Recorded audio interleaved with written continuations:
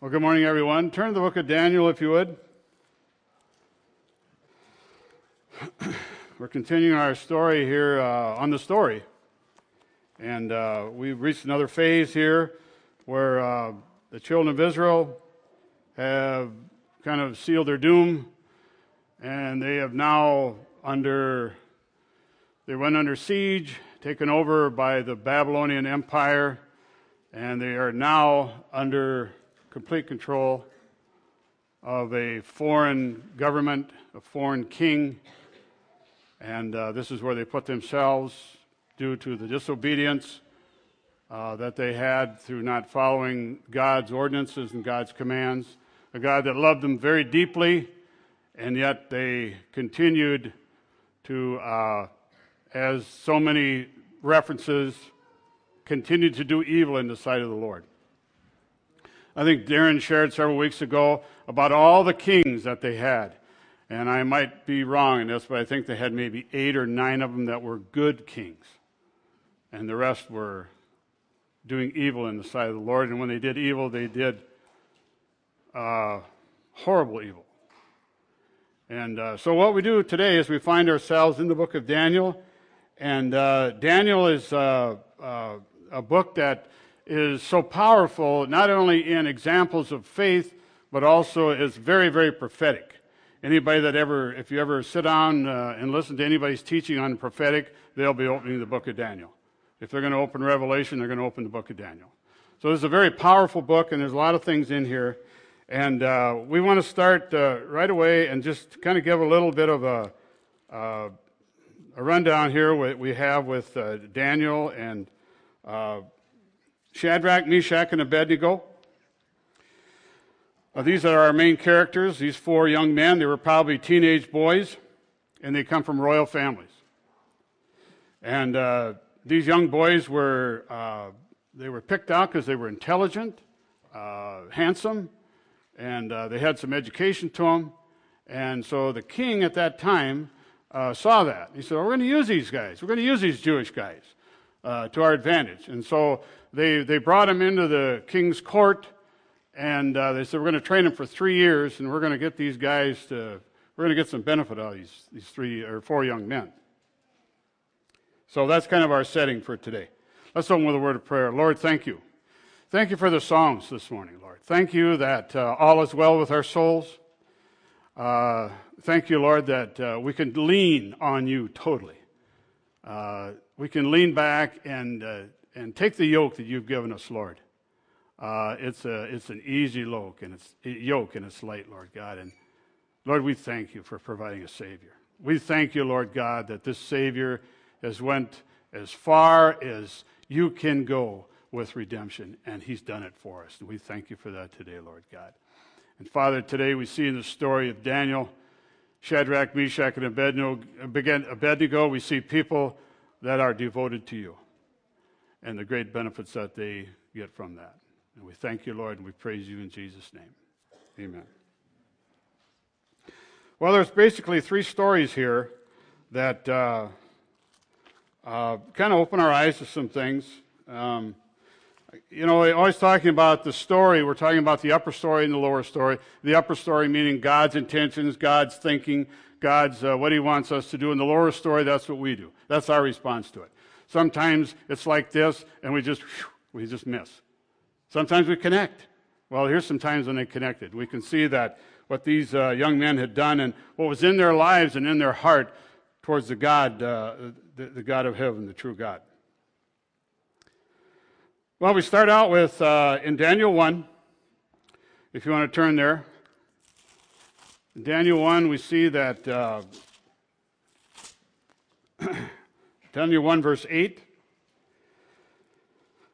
these men were going to be brought up in the Babylon, try to say that about 10 times. The Babylonian way, they were going to bring them up in. And one advantage they had was they were given the king food off the king's table. They were given the king's meat, the king's wine, and everything. And they said, these guys, let's treat them good. And so they brought this to him, and they said, no, No, we have some dietary restrictions here, and we're not going to do that. Just give us vegetables and water, and we'll be just fine.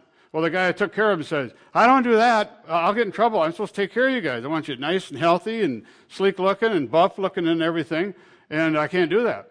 Nah, Daniel says, give it a shot here. Just give us vegetables and water, and because it's against our dietary laws. And the overriding thing there, he says, we're honoring our God. We're honoring our God by not doing that. The guy says, well, okay, I'll tell the king about it. So they did. And about 10 days later, they look and see they're looking better than anybody else there. They're looking the best. They're just awesome. And they said, okay, we're going to leave this alone.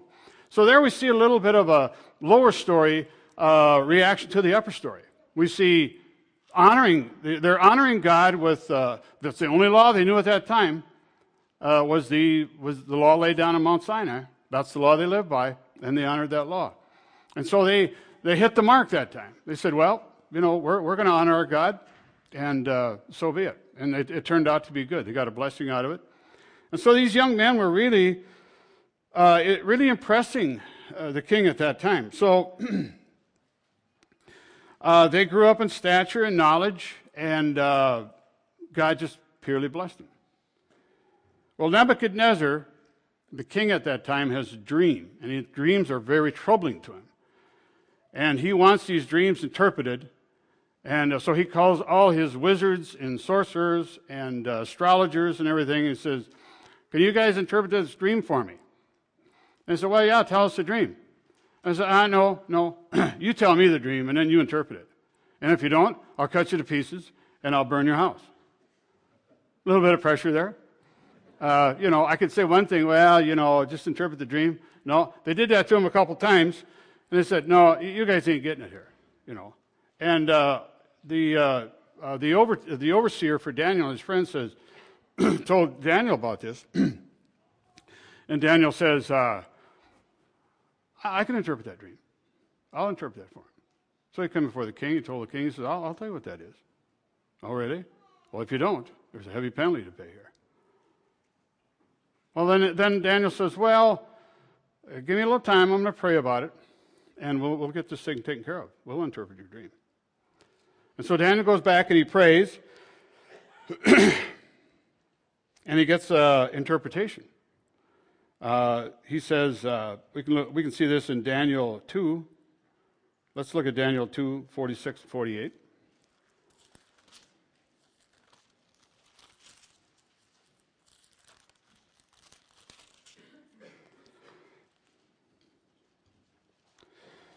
This is going to be the reaction of the king, but Daniel interprets the dream correctly. Now, he told him what the dream was. This is what you're dreaming, king, and this is what the meaning of that is. And so Daniel, the king, Nebuchadnezzar, is totally amazed. Totally amazed. And here's what we read here in Daniel 2, 46 through 49. The king Nebuchadnezzar fell on his face and did homage to Daniel, and gave orders to present to him an offering and fragrant incense. The king answered Daniel and said, surely your God is a God of gods and a Lord of kings and a revealer of mysteries, since you have been able to reveal this mystery. And then the king promoted Daniel and gave him many great gifts, and he made him ruler over the whole province of Babylon and chief prefect over all the wise men of Babylon. King Nebuchadnezzar noticed that it was God that did this. And Daniel was very quick to say, no man can do this. No man has the ability to not only tell you what the dream is, but interpret the dream. Because no man can do that. But my God in heaven did that. And Daniel was quick to give him praise and give him glory for that. And we see there's another spot where the upper story and the lower story come together real good. Where the response of Daniel says, my God can do this. We look at another story in Daniel. By this time, Daniel and his friends, Shadrach, Meshach, and Abednego, they are all elevated, well-respected men. But you got to remember they're Jews. They're not true Babylonians. And there's a lot of jealousy. When you get in the higher ranks, there's a lot of jealousy. You ever notice that? In the lower ranks, there ain't much. But when you get up there, there's a lot of jealousy. And so what Nebuchadnezzar does, he builds a statue of himself and decrees that everybody worships it. 90-foot statue. This ceiling's about 20 feet. So take another 20, that's 40, another 20, 60, another 20, 80, and 10 more feet after that. That's pretty high. Now, who would do that? I mean, who would make a statue of themselves 90 feet tall? Well, Nebuchadnezzar did. There must have been a little narcissism there to do that, thinking highly of himself. Anyway, he makes the... And you know, why is it that a king like that saw these miracles through Daniel and then can turn around and look at himself and build a statue like that? One thing to kind of remember through all this, Satan is at work through men doing these things. God knew these things were going to happen, and he had the right men at the right spot at the right time. And so he builds a statue. And let's go to Daniel 3, verses 8 through 12. And everyone is ordered now to worship this idol that King Nebuchadnezzar has made of himself. And he hears that, this is what we're going to read in Daniel 3, 8 through 12. He hears that they're not doing that. He says, for this reason at that time, certain Chaldeans came forward and brought some charges against the Jews. They responded and said to Nebuchadnezzar the king, O king, live forever. Whenever you're in the presence of a king, always say, O king, live forever. You know he's going to die, but just tell him that anyway. Makes him feel good. O king, live forever. Yeah, I think, well, that's good. I like that. Yeah. And he says, you yourself, king, have made a decree that every man who hears the sound of the horn, flute, lyre, trigon, psaltery, and bagpipe, all kinds of music, to fall down and worship the golden image. Whoever does not fall down and worship shall be cast in the midst of a furnace of blazing fire. Well, there are certain Jews, here we go, they're ratting on them now. There are certain Jews whom you have appointed over the administration of the province of Babylon, namely Shadrach, Meshach, and Abednego. These men, O king, have disregarded you. They do not serve your gods or worship the golden image which you have set up. King is furious. Let's look at Daniel 3, 16 through 18.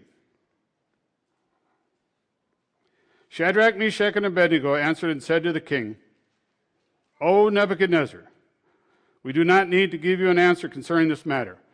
Wait a minute. The other guys say, O king, live forever. And these guys say, we don't need to give an answer concerning this. I mean, they gave him respect, but there's a higher God here. Here we see the lower story meeting the upper story again. Awesome words here. 17. If it be so, our God whom we serve is able to deliver us from the furnace of blazing fire. He's able. And he will deliver us out of your hand, O king. O king, live forever. That king. He's going to deliver us. But even if he does not, let it be known to you, O king, they were not going to serve your gods or worship the golden image that you set up. Just declared there that sentence right there. We're going to go to the furnace. We're going to, either Nebuchadnezzar saying turn or burn. You can turn and worship that statue or you're going to burn.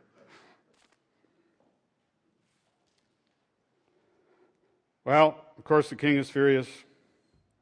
Verse 19 says, and Nebuchadnezzar was filled with wrath, and his facial expression was altered towards Shadrach, Meshach, and Abednego. He answered by giving orders to heat the furnace 7 times more than it was usually heated. So the king is mad by this time, furious. And he's even had men come over, and the men that actually heated up the furnace died. That's how hot it was. And they had them bound up in all their clothes. They just had them tied up, and And, I mean, there's no getting out of there. They're in that fire, they're going to be gone. You know, they're just going to be toast just like that. So, when they get in there, let's turn to Daniel 3:24 and 25. This is what the king starts to see. Then Nebuchadnezzar the king was astounded and stood up in haste. He responded and said to his, he must have been sitting down watching this. I just got this. I mean, really. Are you going to just sit down and watch people fry? Not a good guy. He stood up in haste. He responded and said to his high officials, was it not 3 men that we cast bound up in the midst of the fire? And they answered and said, oh, certainly, O king, you're right. But then he answered and said, look, I see 4 men loosed and walking about in the midst of the fire without harm. And the appearance of the 4th is like the son of the gods. A lot of interpretations put this was the pre-incarnate Jesus Christ was there. Not sure of that, but it's some distinction here. It looks like the Son of God. But all of a sudden there's 4 men in there. And don't you know every Bible Sunday school kid knows this story? It's just a great, great story. And they see that. They're in the furnace there, chest bumping and high-fiving, you know. And, you know, what's going on here? There's 4 of them in there now. Well, verse 27 says, and the satraps, the prefects, and the governors, and the king's high officials gathered around and saw in regard to these men that the fire had no effect on their bodies, and these men, or the hair on their head singed, nor were their trousers damaged, nor the smell of fire even came upon them. You know, that's one of them stories we just don't want to go to sleep on. Just dwell on that sometimes. Just be thinking about that. They just didn't burn.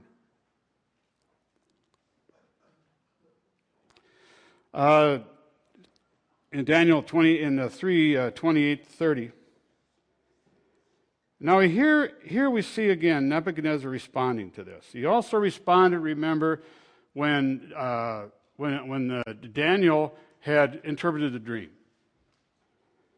Nebuchadnezzar responded and said, blessed be the God of Shadrach, Meshach, and Abednego, who has sent his angel and delivered his servants who put their trust in him, violating the king's command and yielded up their bodies so as to not to serve or worship any god except their own God.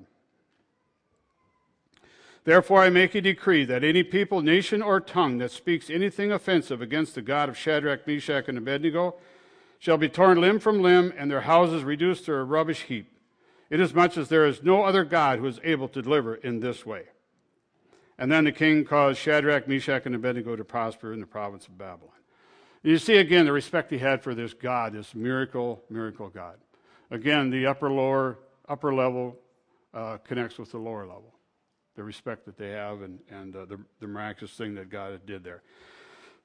When I was studying this, I thought years back, I don't even know when it was, I think it was in the 80s, we heard this testimony, and it was a very powerful testimony. So whenever I heard this, when I read this about their hair wasn't singed, their clothes weren't singed, they didn't smell like smoke or anything like that, the first thing I thought of was the Tenerife airport disaster. That was in March 27th in 1977. It was in the Canary Islands. The Canary Islands are northwest of, off the coast of Africa.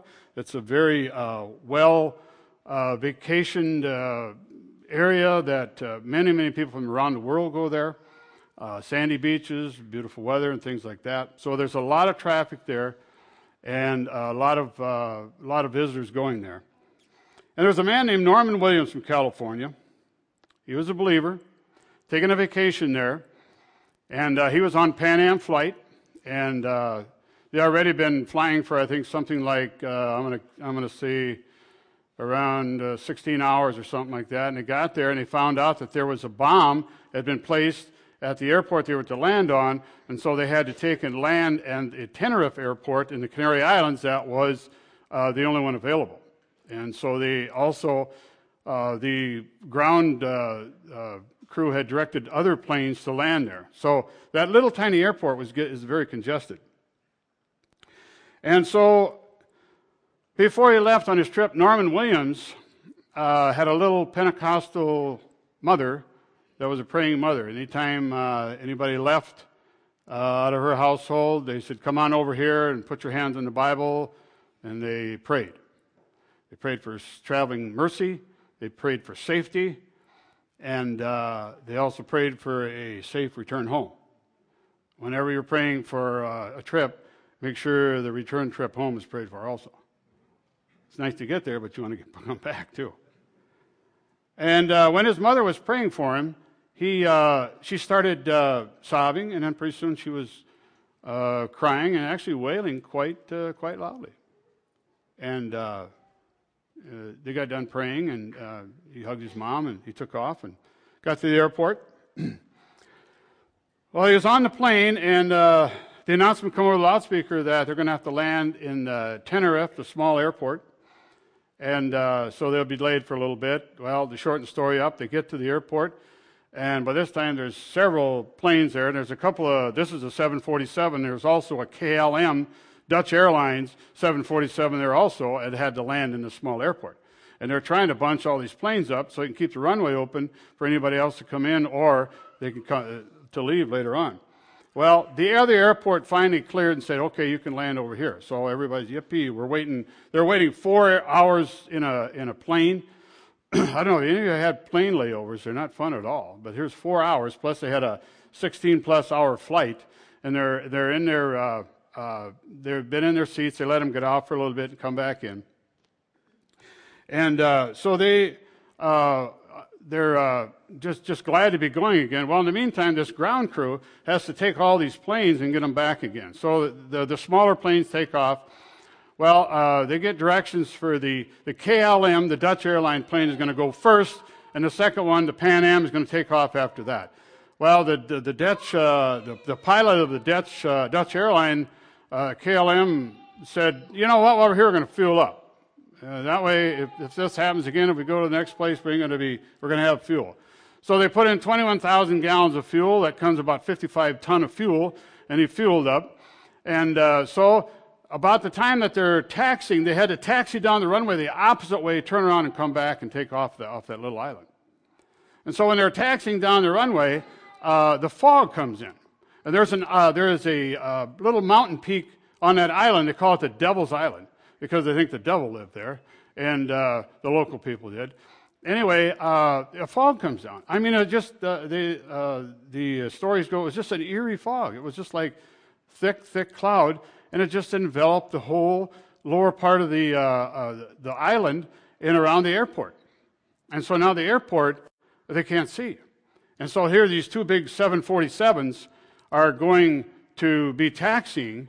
And they're meant to fly. They're not meant to scoot around and, do any four-wheeling with or anything like that, or off-road. They're meant to, on pavement, we're going to turn this thing around and get it in the air. Well, the KLM goes first. They turn around. In the meantime, the Pan Am flight is heading towards it, and the control tower doesn't know where they are. They're getting them commands, and they can't see. In fact, he stepped out of the tower to take a look, didn't see anybody. We're just going by instruments in here and stuff. So it turns out that the captain of the KLM was getting very irritable, and he was letting the ground crew know that. And so what happens as the Pan Am is coming towards him, he decides to take off. Can't see him or nothing. They take off. Well, here he is loaded with fuel. If he wouldn't have been loaded down with fuel, he'd have probably made it. He takes off.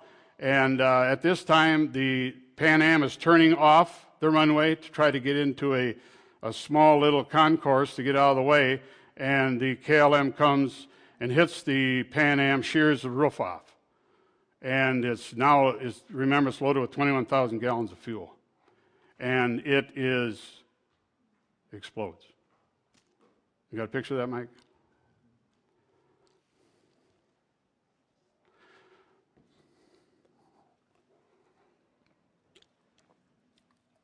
Nick reminded me this morning, before I talked about this, he said, don't you know that we're going on a plane trip here, a bunch of us? We're going to Rwanda, and we're going to Bangkok. And I told Nick, yeah, I thought of that. I prayed about that a lot. But I remember this was on the ground. Dylan, Frida, all you guys. This is on the ground. And it was really a human error. It was just never should have happened. But anyway, they ripped the top off the Pan Am. Everyone in the KLM flight, over 300 people are dead. All of them. Every one of them. In the Pan Am, there is probably over 200 people. There's maybe 70 that survive. Some of them died later. Some of them had terrible injuries later on. There was 582 people died. It's the worst aircraft accident ever in the world. And going back to this man, Norman Williams, was sitting in the center aisle. And he said when that happened, he said everybody just kind of sat there. And then all of a sudden, the fire was so intense, he saw people actually melt right around him. And he heard people cursing and swearing at God. He said it was just always so real. It was just like time stopped so the Lord could let him see this. And he said, little grandmas, 60, 70 years old, were cursing God. And people, the flesh melted right off of their skin. Well, he said, believe it or not, I had a calmness I could not believe. I could not describe the calmness that I had. And he said, I remembered why my mother was praying now and how intense she prayed. He said, like my mind opened up and I could see Scripture. All I could see is the Word of God. And he said there was a fiery ball come towards him. He didn't know what else to do. He said, in the name of Jesus. He put up his hand and this thing cut him a little bit, but it bounced off him. Well, he sat there and he said, I was in a world that I can't describe it, the calmness and the peace that I had. He was about a 250-plus man. He wasn't agile at all. He was in his mid-50s, I think, something like that. But anyway, he had to get out of that plane. How he got out, planes, I think to the top of the plane, to get to the top is over 10 feet. He said, I don't know how I got up there, but I ended up on top of the plane. And then I got down onto the wing, and I knew I had to get off that plane because of the small fires here and there, big fire behind him, around him, in the cabin and everything, and he knew more was coming because of all the fuel that had been spilled. And so, all this time, he's trying to scramble and get out of there. He's saying, I stand on your word. I stand on your word. He said, I must have said that 1,000 times. I stand on your word. I stand on your word. I stand on your word. He gets himself up in the wing, and he's got nothing left to do other than jump off the wing. That wing is probably 30, 35 feet off the ground. And so he jumps off the ground, and he ends up with just cuts and bruises. And the reason I tell you all that is there wasn't a hair singe on his head. There wasn't a bit of clothing singed, burnt, or nothing. Didn't even smell like smoke. And when he goes around, I'm sure he's with the Lord now, but he went around taking his clothes with him. This is just the way the clothes were, just when I got off that plane. No smoke smell, no singe, no burning, nothing. Not a hair, not an eyelash. So when I heard that testimony 20-some years ago, probably, when I was studying Daniel, then this came to me right away. I thought, wow, there it is. Today's miracle that happens today.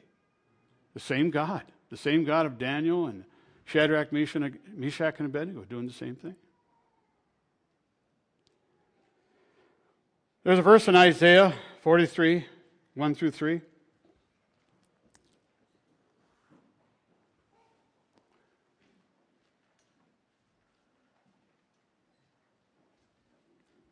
that all of it, Mike? Yeah, go ahead. 1 through 3. Is that 1 through 3? Okay. Isn't that if you'll go through the fire and not be burned?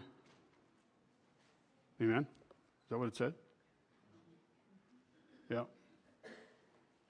That's his verse. Can't you believe that he wears that around his neck? Go through the fire and not be burned.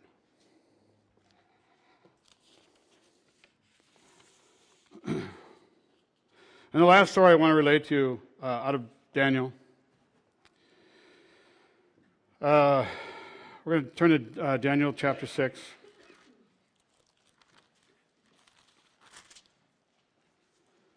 And by this time, even the Babylonian Empire gets taken over by Persia. They have a new king, Darius. He has conquered the Babylonians. Let's turn to Daniel chapter 6, verses 4 and 5. We've got to remember now that Daniel is very highly regarded at this time. And again, jealousy is in the camp. Verse 4 says, the commissioners and the satraps began trying to find a ground of accusation against Daniel in regard to the government affairs. Daniel was put in about as high as you can anybody in that government. That's how much you trusted him. And so they could not find no ground of accusation or evidence of corruption, inasmuch as he was faithful, and no negligence or corruption was found to be in him. And then these men said, we shall not find any ground or accusation against this Daniel unless we find it against him with regard to the law of his God. They knew that if they're going to find anything on Daniel, it'd be something where it would be against his God. Well, they find out that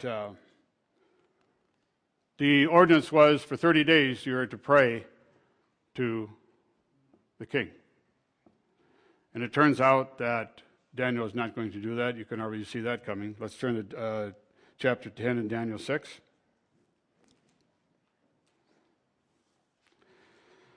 Now, when Daniel knew that the document was signed, they had signed a document, and the king had to sign it. King Darius had to sign it. It says, anybody that doesn't pray for these 30 days, they're going to be put to death. They're going to be put in the lion's den. Well, Daniel doesn't respond to that, of course. He's going to not do that. And 10 says, and now when Daniel knew that the document was signed, he entered his house. Now in his roof chamber, he had windows open towards Jerusalem. And he continued kneeling on his knees 3 times a day, praying and giving thanks before his God, as he had been doing previously.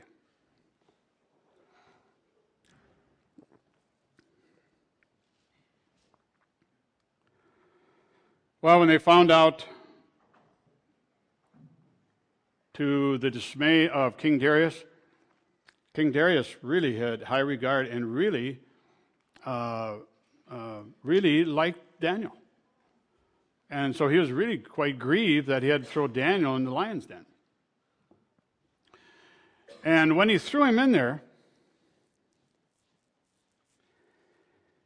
he told him, he said, Daniel, you're going in the lion's den, but your God will deliver you. Your God can do that. He's heard about Daniel. He's heard about how Daniel got delivered from other things. And so they throw him in the lion's den. And, of course, the next day they go there, and Darius he couldn't sleep at all that night. He was, I'm going to lose this good man in my government. And I had to sign this decree saying that anybody that didn't worship for 30 days another idol, I knew he wasn't going to do that, but I signed it, and he didn't do it. So he's coming up there, and he yells out, Daniel, did your Lord deliver you? Daniel's voice said, yep, I'm okay. It's all good.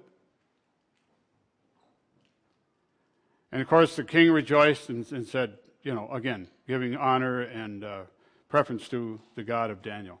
So in all 3 of them, we see something where the upper story and the lower story connected. But just by being faithful, these 4 men had not only received honor with God, but also honor with men. And they escaped through every one of them. I guess I want to close with those 3 things. We look at, first of all, the food thing. these men did not want to defile themselves before their holy God. They in no shape or form wanted to do that. Got to remember, they were in a foreign country. Their country was taken over, and their city was in ruins. The second one is when they were in a fiery furnace, they declared boldly, our God is able. Our God's going to do this.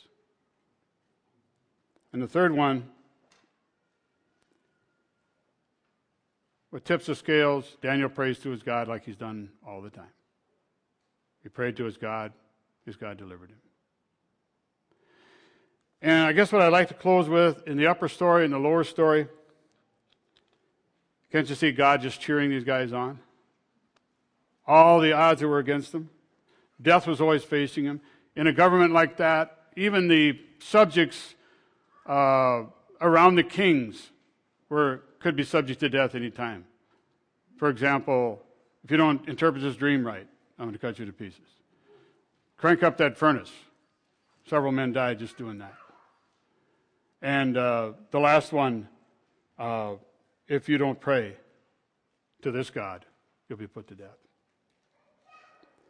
Daniel maintained his prayer vigilance 3 times a day on his knees facing Jerusalem.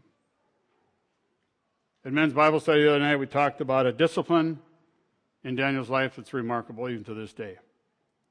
And we see that he subjects himself to prayer on his knees 3 times a day. Now that we are believers in the Lord Jesus Christ, have the Spirit living in us, we can pray all the time, anytime, anywhere. These men were living under a different covenant, an old covenant. We're living under a new covenant, better covenant, far better. And all these things that we've seen done here, same God responds the same way. Let's pray. Lord, we thank you that it's written that you never change. There's no shadow of turning with you. There's no gray area with you, Lord. There's just truth. We thank you that what you did here, you still do. Lord, we thank you for these stories, telling us, encouraging us to walk in a way that honors you, and you in turn honor us. How great an honor we can have, and we have today, that you've taken yourself and died on a cross for everything we did, and now declare to us, because of the blood I shed, you are now holy. And now, Lord, you want us to walk in that. Today, Lord, we are forever grateful for that. We praise you. We honor you in Jesus' name. Amen.